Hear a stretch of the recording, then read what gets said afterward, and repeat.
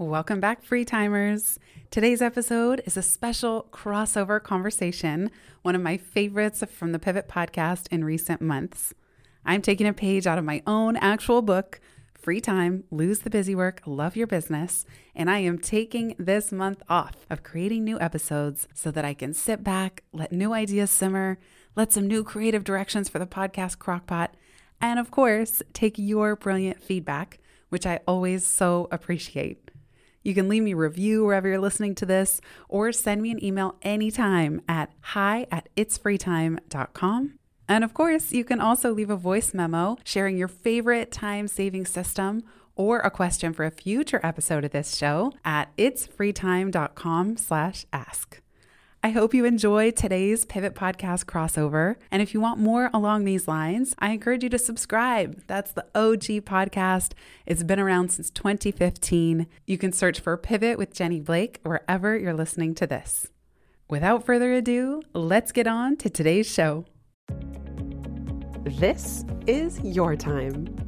How can we earn twice as much in half the time with joy and ease while serving the highest good? That is our guiding question here at the Free Time Cafe, your home for heart-based business. I'm your host, Jenny Blake. Join me for conversations with authors, friends, and fellow business owners as we explore ways to free your mind, time, and team to do your best work. Now, on to today's show. I am so delighted to be here today with Natalie Lue. Natalie and I had so much fun getting to know each other the last time we scheduled this interview that we decided to just chat the whole time and reschedule for another day. So you're in for a treat. Natalie used to have very low self-esteem, a litany of problems, including bad boundaries, toxic relationships with emotionally unavailable and shady folk, as she puts it, and immune system disease. But that all changed in the summer of 2005. Today, she's a recovering people pleaser, and we're talking about her brand new book, The Joy of Saying No, a simple plan to stop people pleasing, reclaim boundaries, and say yes to the life you want. She also just recently wrapped a long run with her podcast, The Baggage Reclaim Sessions. You can listen to the archives. They're absolutely fantastic. We have in common that we've both been doing the online thing for 18 years now. She's an OG in the blog world, and today she's in her pivot in progress, learning and teaching others how to reclaim themselves from their own emotional baggage. She has a brand new Substack that we'll put in the show notes. Nat, welcome to the show. Thank you for having me, Jenny. I am very excited to be chatting with you. Me too. I actually want to start by asking you about deciding to end the podcast after such a long run. I want to say 7 or 8 years. You'll correct me. Sometimes I think the people pleasing can come in with projects and professional efforts where we actually, I don't want to put words in your mouth, but don't want to let your audience down or let people down by not continuing something that you started. So can we dive into that for a minute of just how you came to that decision, and did people pleasing play a role in that, or audience pleasing rather? Oh, absolutely. And it creeps up on you with this because I think when we think about why we have invested ourselves in certain projects, the intentions we started out with, we'll talk about firing up with our creativity. We want to experience freedom and flexibility. We want to serve. We want to help to make a difference in people's lives.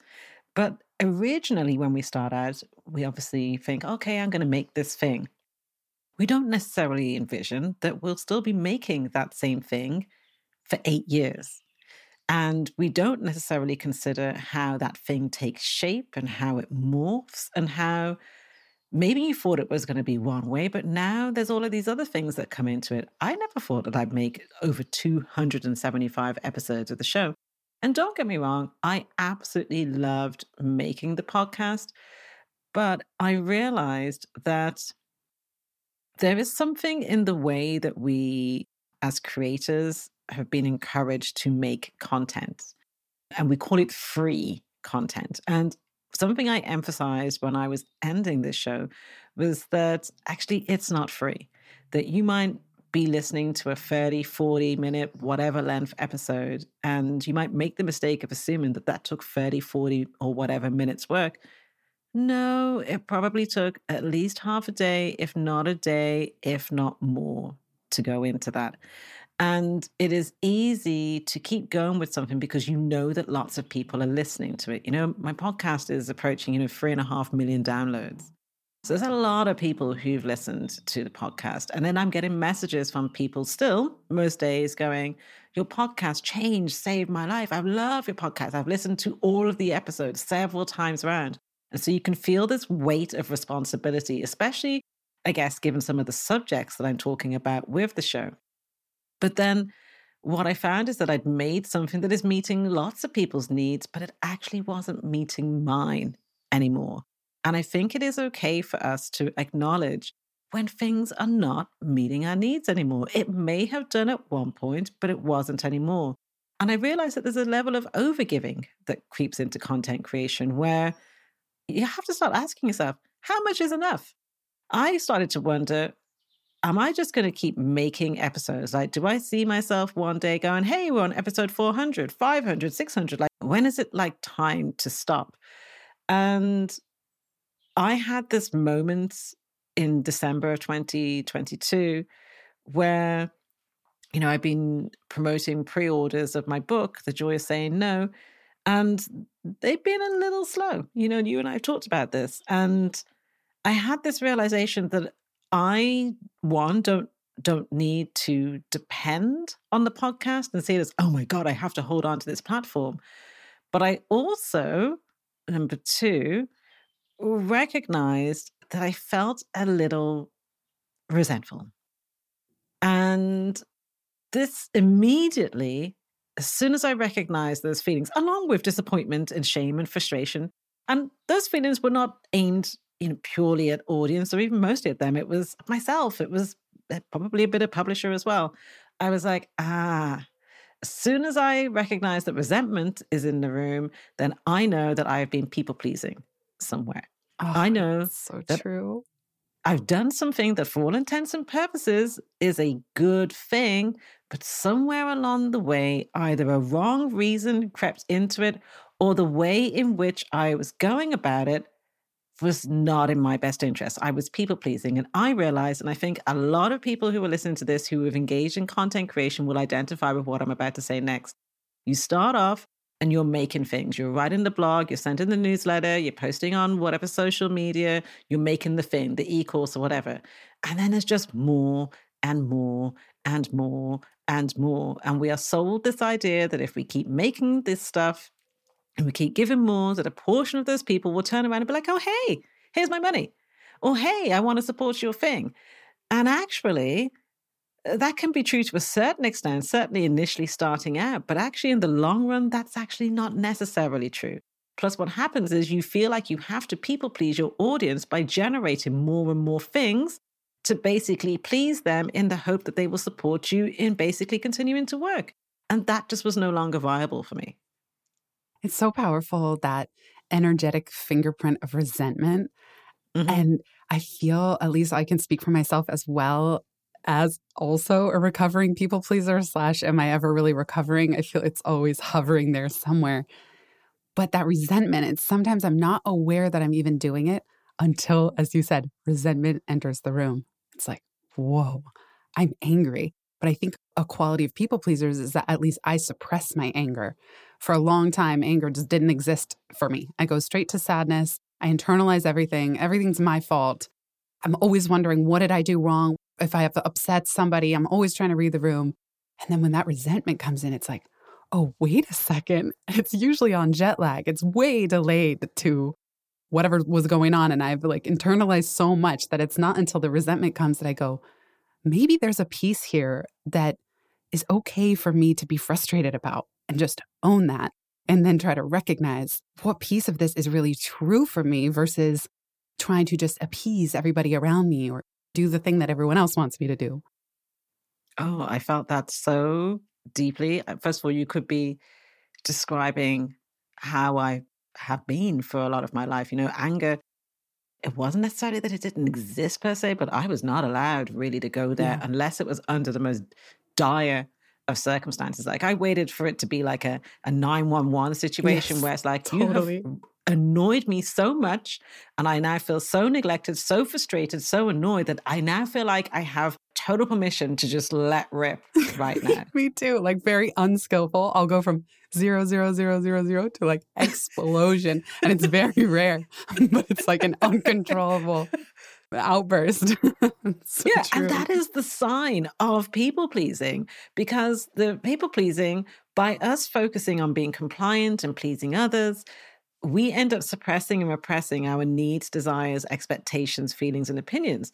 And we are not designed for this. So, all of this time when we are essentially just holding ourselves in and projecting something externally that doesn't match how we truly feel on the inside or what it is that we need and want or even expect, eventually it is a matter of if, not when, we are going to explode.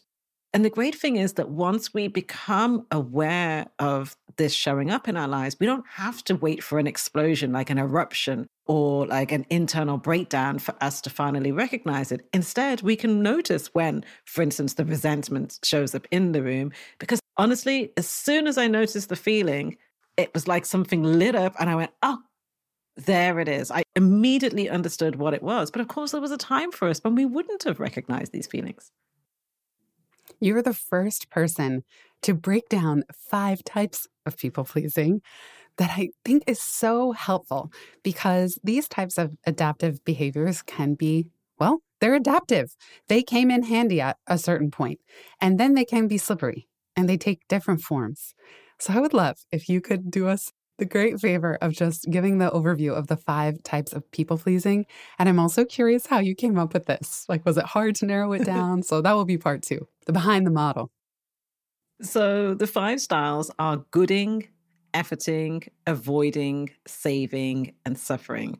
So the names in and of themselves tell you about what it is that you do or focus on in order to please others, but also to avoid the likes of conflict, criticism, rejection, disappointment, and loss. So for instance, with gooding, the focus is on being good, looking good, being a good something, good girl, good student, good guy, good Christian, good employee, good whatever it might be. It doesn't necessarily mean that that's always what we are doing when we focus on gooding, but it is important for us to portray that. And it is very important for us to be light.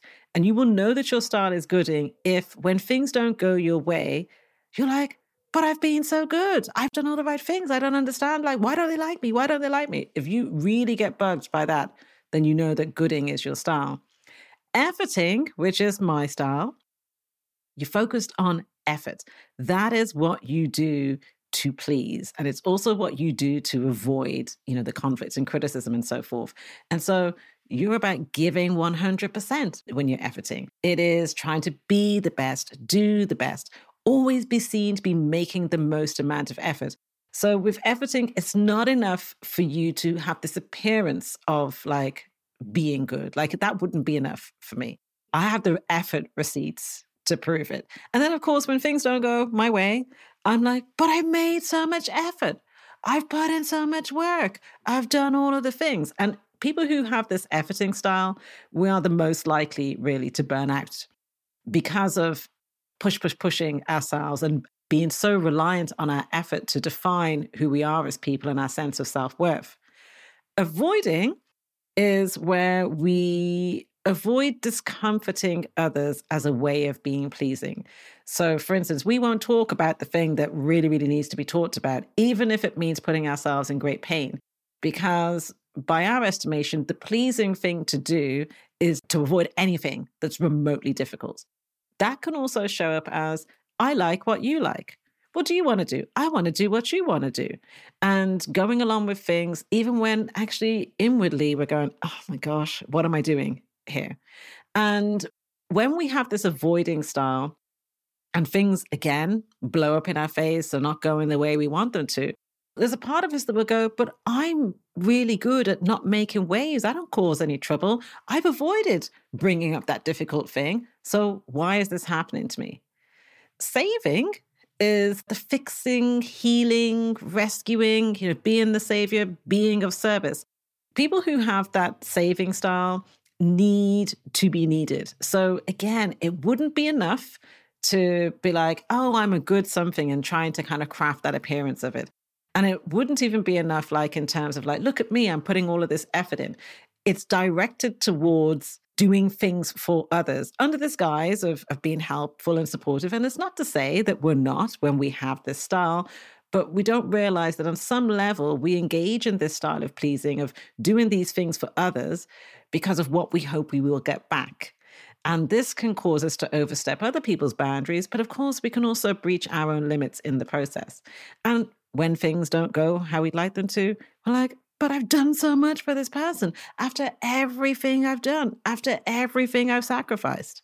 And last but not least, then we have the suffering style, which is essentially, I bleed for you. The more I suffer, the better that makes me as a person.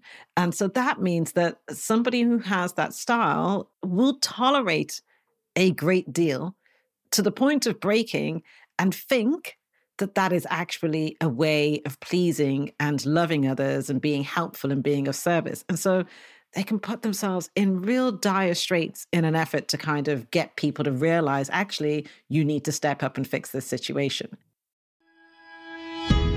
We'll be right back just after this.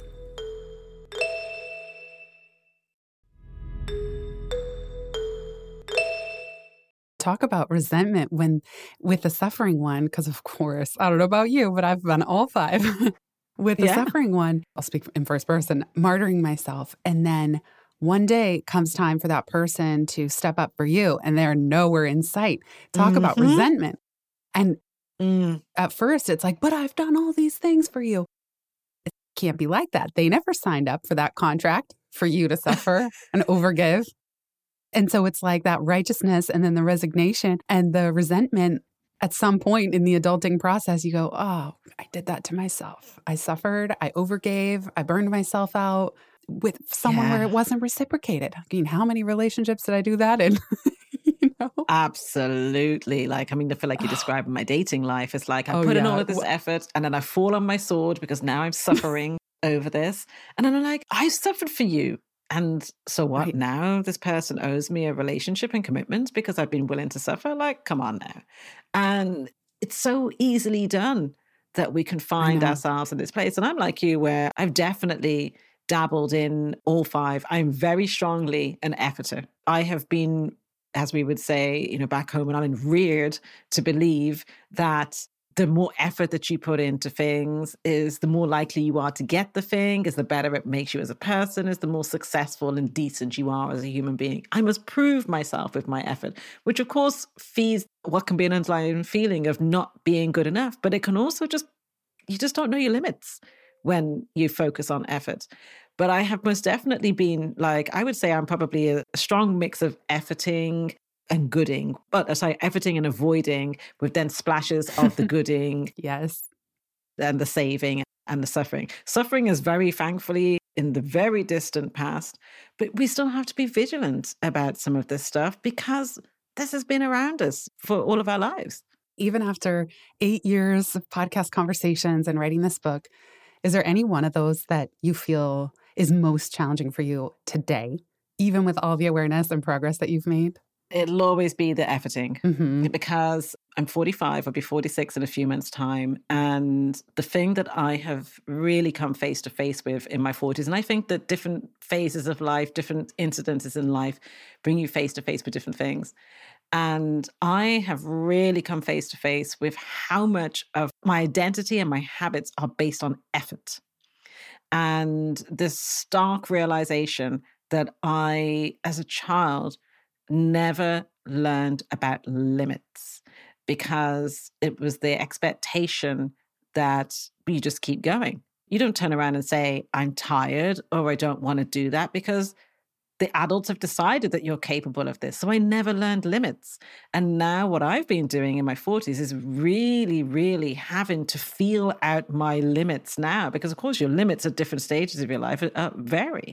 I have to be careful still around effort because for me, I can be very quickly aware of where I might be doing something to try to appear a certain way and cut that off really quickly. effort is so sneaky because, of course, so much of life is built around, oh, show up and do this thing. And so I just have to be mindful of where I can get very carried away with myself, with effort, and I'm pushing. What I'm looking out for is that striving, pushy, not enough kind of energy. Oh, I'm glad you mentioned that, like what the little flags are that let you know when you've tipped the balance on that. Tell me if you struggle with this, because one that I notice in myself that's very subtle, but probably creates the most persistent, annoying thoughts until I catch them is wanting to be liked. And I don't know if that's under gooding, but I notice that even if I go to social interactions, it doesn't matter if it's a conference, a party, a dinner, sometimes I'll leave that event and I'll go, did I say the wrong thing? Did I put my foot in my mouth? Did I make a faux pas? I'll have an almost obsessive, persistent thought if I think that I veered ever so slightly in a wrong direction of even being rude or possibly offending someone or saying the wrong thing to another, or I get like crazy about this. So I'm Yeah, wondering if you have that too. And I don't know where it fits. Maybe it's gooding. it's quite a strong gooding trait.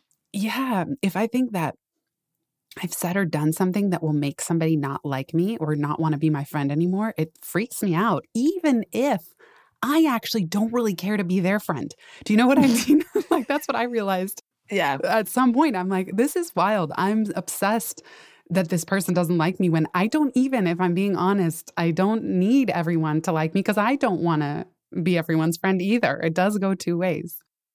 Yeah, this is a very strongly gooding trait. It's not that it doesn't show up in other ways. Like, for instance, on the efforting side of things, if you have the efforting side and you worry about being light, it will often be because you feel as if you haven't done. Because remember, effort is the doing. Right. So you will feel as if, well, hold on a second, I haven't actually done anything to warrant this person not liking me.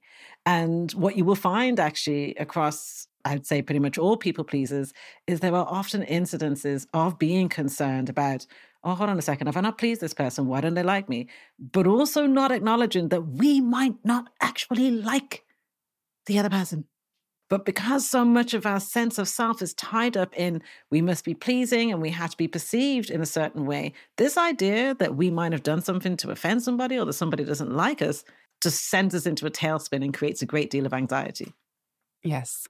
I also find, even with the people I do like, I'm always questioning, am I a good enough friend? Did I do the right thing on the right holiday or occasion or send the reminder or send the gift or the card? Or it's so tricky. And then obviously that's unsustainable. I can't keep up with that level of gooding, you know, even with Hmm. the people I most care about.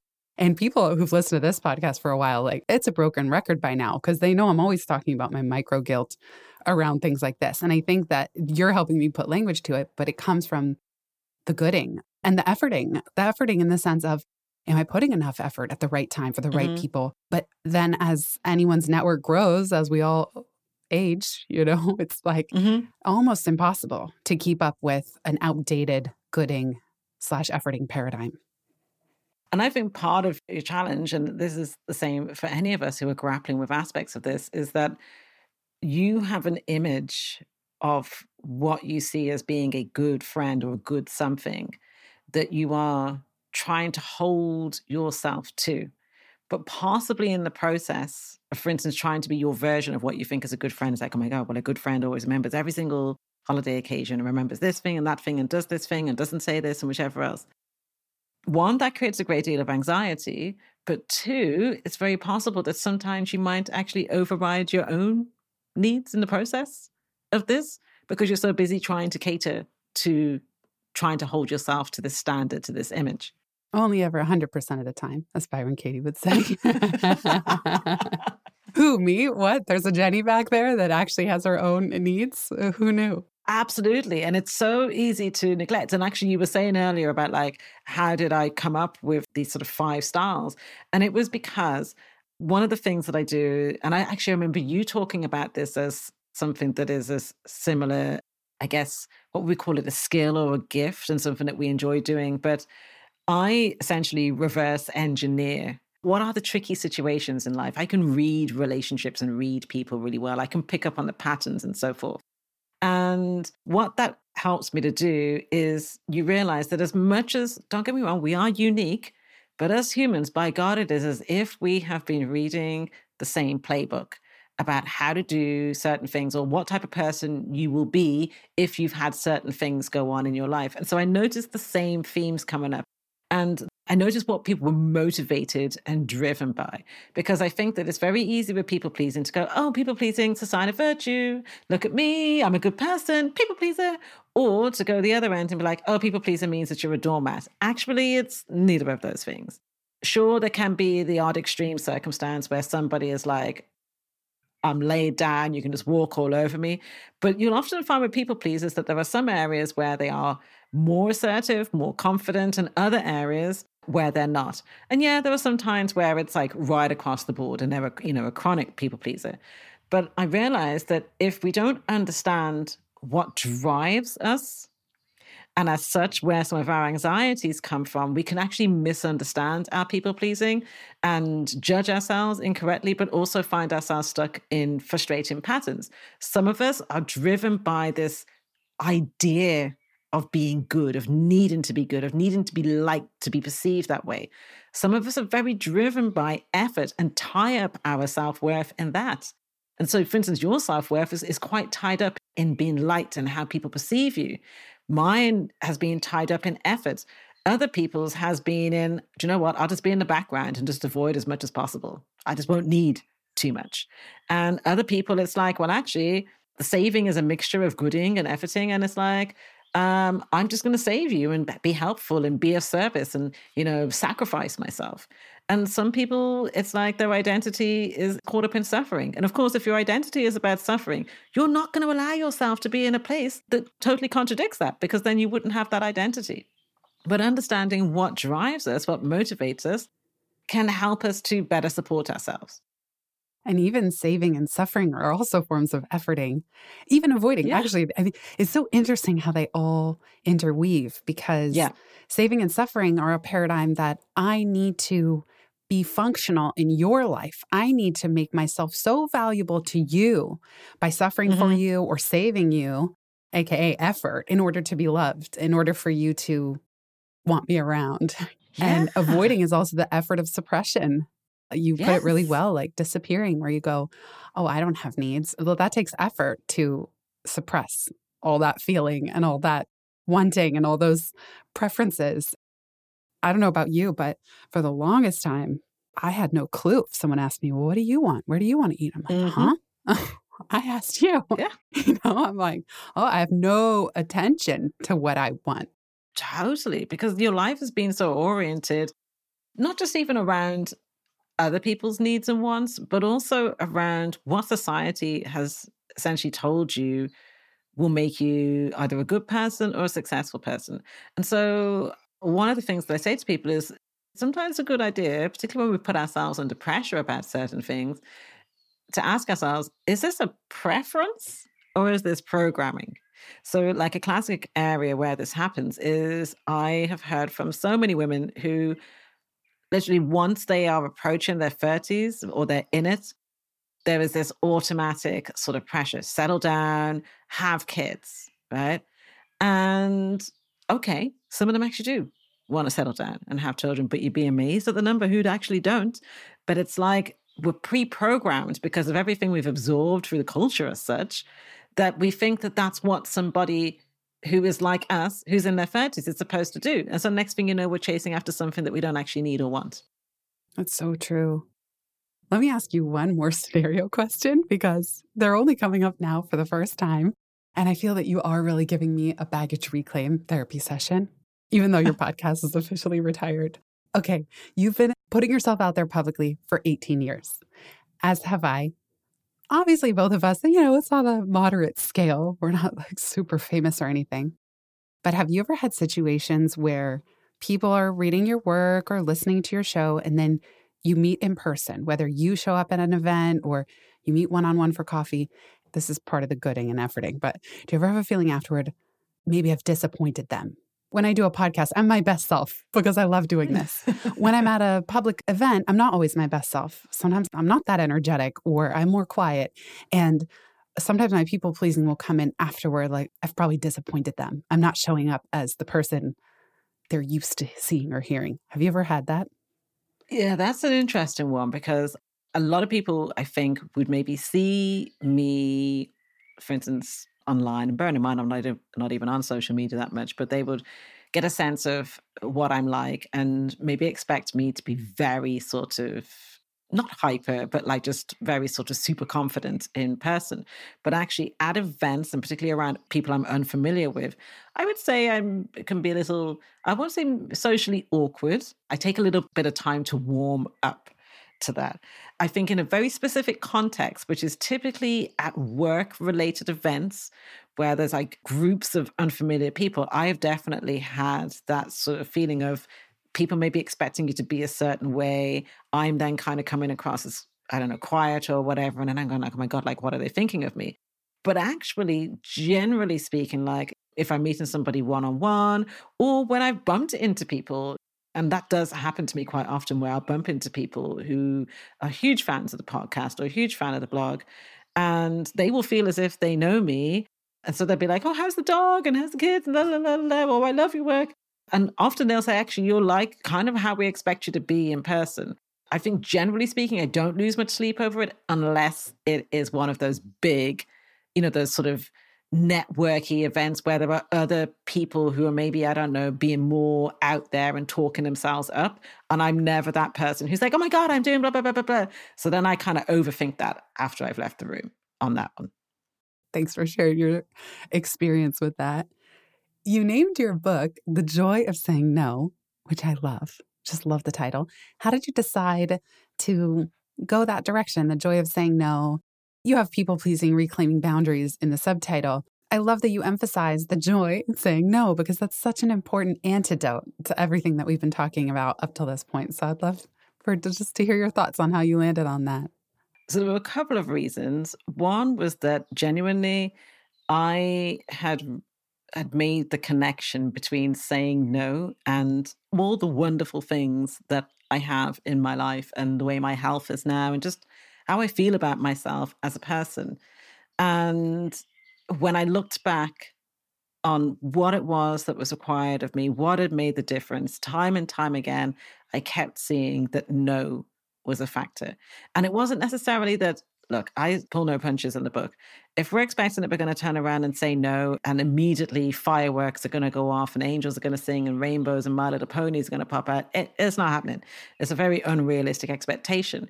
But what I had learned time and time again was about how you say no and you open yourself up to better and better things. You open yourself up to joy instead of resentment and frustration. The other factor in this then was that in starting to think that there was something really powerful about saying no, I had always been fascinated, even though I'd never actually seen the book in the flesh, but as a kid, there was a lot of talk. I'm born like 1977, so I guess it would have probably been sort of like the early 80s. There was a lot of talk about a book called The Joy of Sex. And I always found the title, even as a small child, I found it fascinating because I fundamentally understood that this book was encouraging people to find joy in something that people basically treated like a taboo subject, like a dirty subject. And what else do we treat that way? But the word no. So I wanted to celebrate no and show what is possible with it and, encourage people to stop treating no like it's a dirty word. We'll be right back just after this.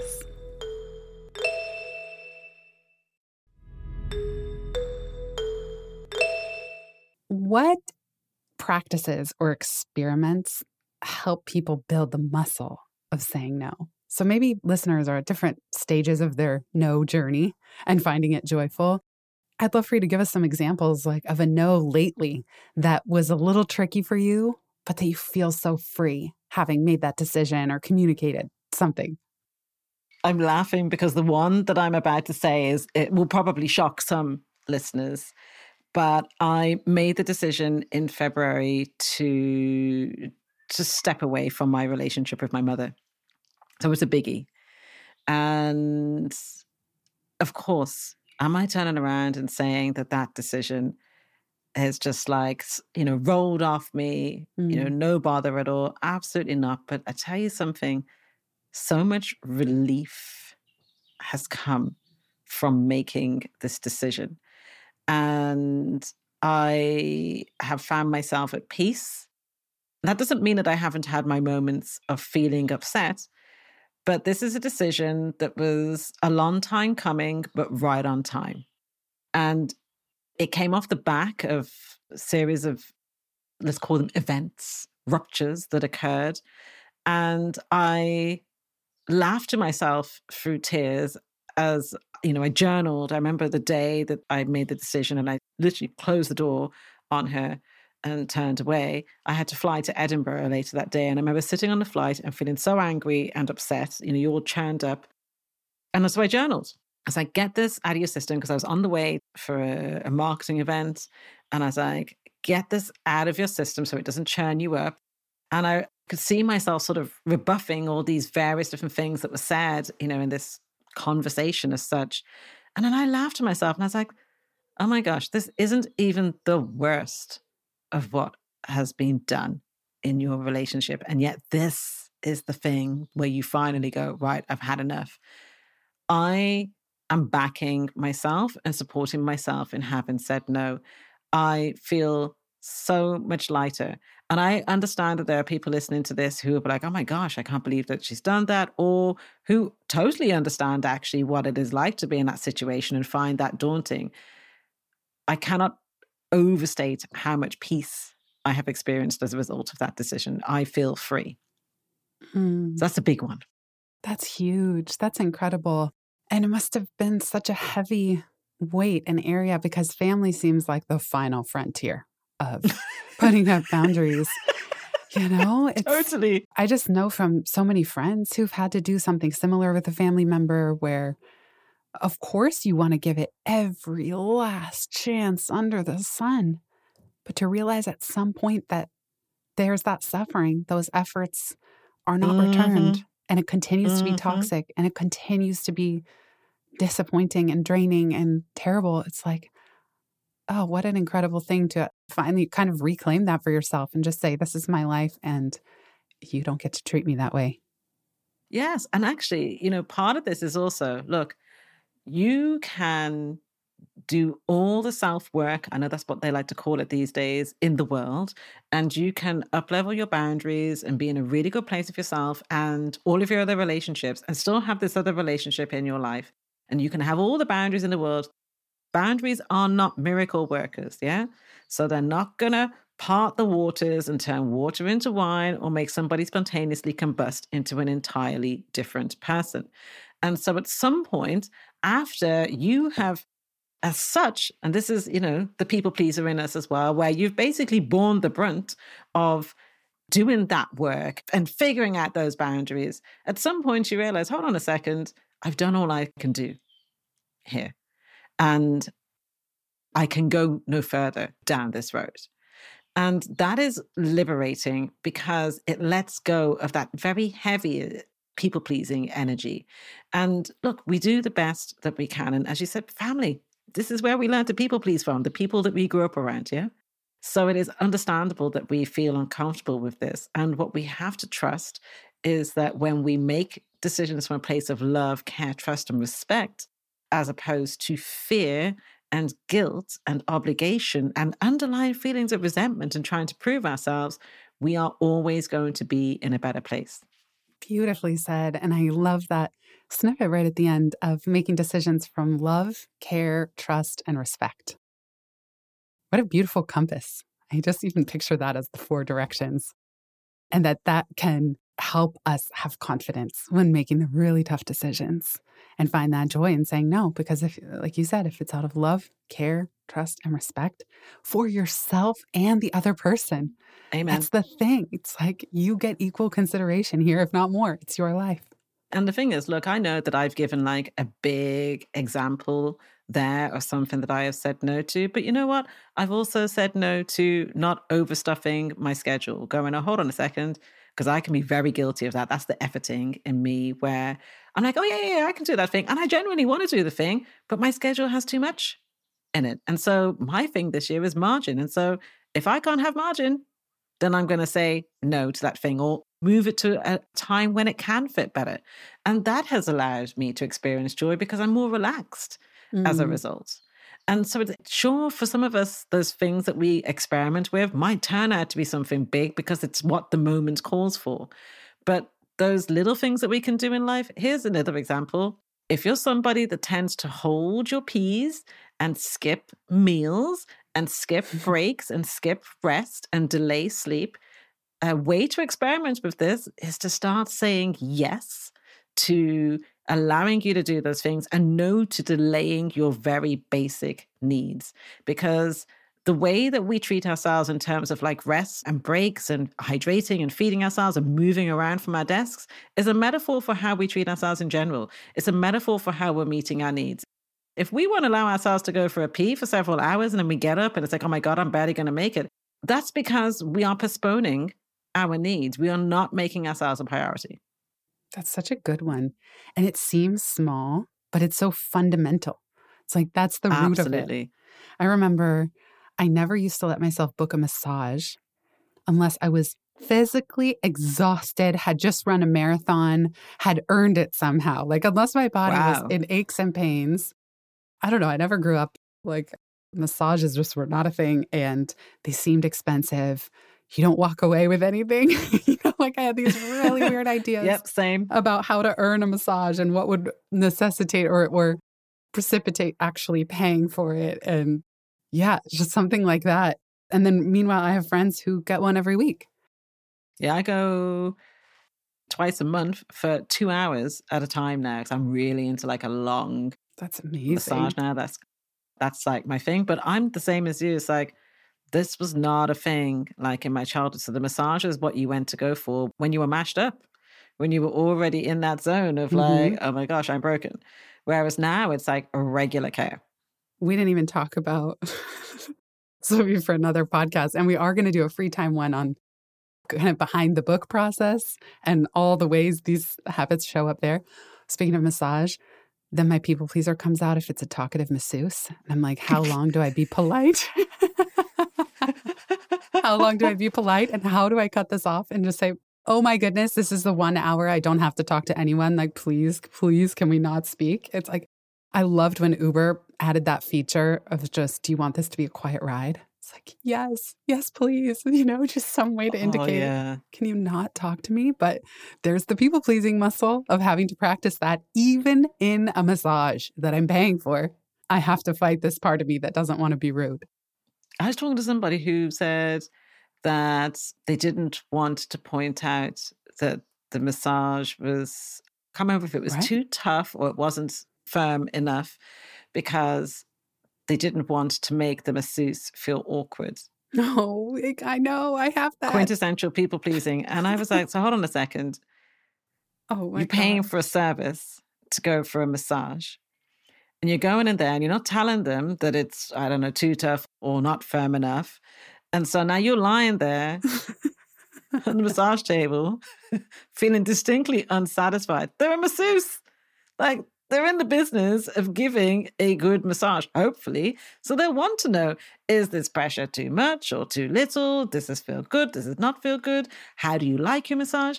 And so it's not a good experience for either one of you. This is an exchange here. You don't have to lie there unsatisfied. They're not going to take offense. They're a masseuse. And if they do take offense, then there's something pretty scary about that. And have you ever had to say, could we not talk? How do you say that if it's a talkative one? I just drift off. One word grunt answers. Yeah, I don't say anything. And to be fair, I absolutely love my massage therapist. And so we will have a bit of a chat and a gossip initially. And then I just drift. Yeah. Like the conversation sort of tails off. And I don't feel like, oh, I kind of need to pick this up a bit and like keep chatting. I'm sure she's quite happy to like massage about talking as well. But it's like, I do think like if you don't know the therapist that well, like while it's nice to have a little bit of chit chat, You're paying for I know. escapism. Right. Like, I got a podcast for that. I don't need that at the massage table. I think this is the perfect homework for this topic for listeners to book a massage. Oh my goodness, how self-indulgent, the money, the time, not only to book the massage, but then to communicate your needs is like the ultimate people pleaser litmus test and like Yeah, exercise. Such a good one. absolutely. Like, notice where this shows up in your life, where Yes, it's like, oh, I won't mention that. Oh, are you actually going to sit there and eat the wrong food because you don't want to annoy the person by telling them that the food order is wrong? Are you going to sit there and have an unsatisfactory meal instead of turning around and saying so? Like, this shows up in a myriad of I ways. know. It's everywhere. Well, I could talk about this all day with you, as evidenced by our first recording session that we decided to just chat offline the whole time. This has been so fun. Nat, where can people find you if they want to learn more, keep in touch, and even take the quiz? So you can find like a lot of my work is hosted at baggagereclaim.com, where you can also find the quiz and you can also find like the podcast as well, the Baggage Reclaim sessions, which is available across, all podcast players. And then I have my own site. Well, I've got Substack, which is natalielue.substack.com. And then social media wise, I'm not massively active on social media, but I am on Instagram. That's where you are likely to find me if I am doing something on there. And that's at Nat Lue, Natlue. And of course, I've got my book, The Joy of Saying No, which is available in all bookstores. Yay. Thank you so much, Nat. I'll put all these links in the show notes. And listeners, stay tuned for free time because we're going to go behind the book and business for that one. Thank you so much, Jenny. Thank you, Nat. What a blast. And wishing all of you listening a beautiful rest of your day. If you've listened this far, you get a gold star. Thank you. Word of mouth is the most joyful way we can grow this show, and it helps us land interviews with the luminaries and insightful guests that you would most love to hear from. Please send this episode to a friend who might find it helpful. And for show notes and related links from this episode, visit itsfreetime.com. While you're there, make sure you're subscribed to the Time Well Spent newsletter. You'll get instant access to my tech toolkit, a continually updated list of all the software I use, along with the total monthly spend to run my business, where no one works full-time, even me. Visit itsfreetime.com/join. Remember, you are running the show. It's time for radical reimagining, and everything is up for grabs. Let it be easy, let it be fun, and build with love.